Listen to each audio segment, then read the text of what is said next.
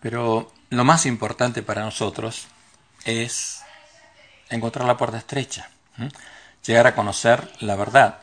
Es importante conocer cuál es la mentira para poder predicar el mensaje de los tres ángeles. Pero lo que necesitamos para ser salvos, para ser transformados en la imagen de Cristo, es conocer la verdad, conocer quién es el verdadero Jesús y cuál es el verdadero evangelio.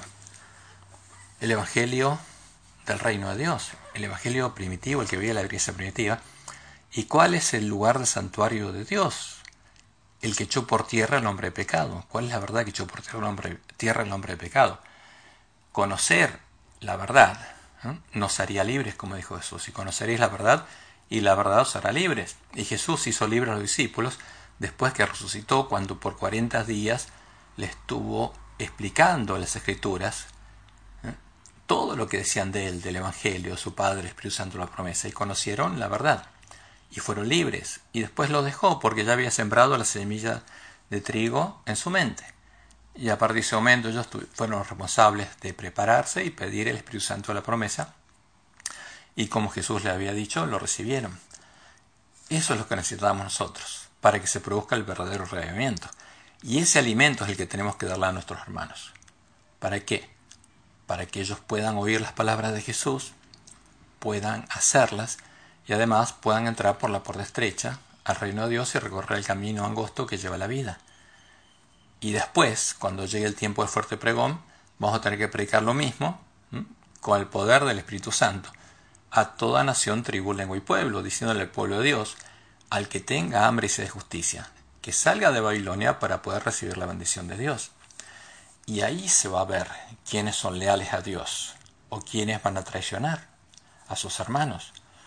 Porque los que no hayan recibido el sello de Dios en ese tiempo van a manifestar un carácter distinto al del carácter que van a tener los que hayan recibido el sello de Dios y vayan con Jesús a la batalla. Por eso Jesús nos dice claramente en Apocalipsis 14, versículo 17, que todos los hombres se van a unir a la bestia del falso profeta para pelear en contra de él y de su ejército. Y ahí leemos lo siguiente. Apocalipsis 17, versículo 14. Pelearán contra el Cordero, y el Cordero los vencerá, porque Él es Señor, señores, y Rey de reyes, y los que están con Él, fíjense, los que están con Él, son llamados. ¿Por qué? ¿De dónde los llamó? Estaban en la condición del ángel de la Odisea. Eran desvesturados, miserables, pobres, ciegos, y estaban desnudos. Pero escucharon su voz. Son los llamados y elegidos, porque llegaron a ser vencedores, y son fieles. Ellos son fieles. Son leales a Jesús y van con Él a la batalla. Y eso es lo que tenemos que buscar nosotros, llegar a ser parte de los llamados, elegidos y fieles que van a ir con Jesús a la batalla, los que van a tener el nombre de Dios y del Cordero escrito en la frente. Y para eso fuimos llamados.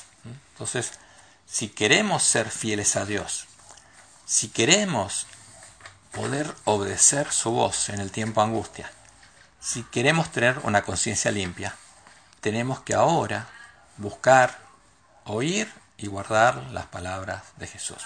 Tenemos que ser siervos fieles a Jesús. Que Jehová te bendiga y te guarde. Feliz sábado.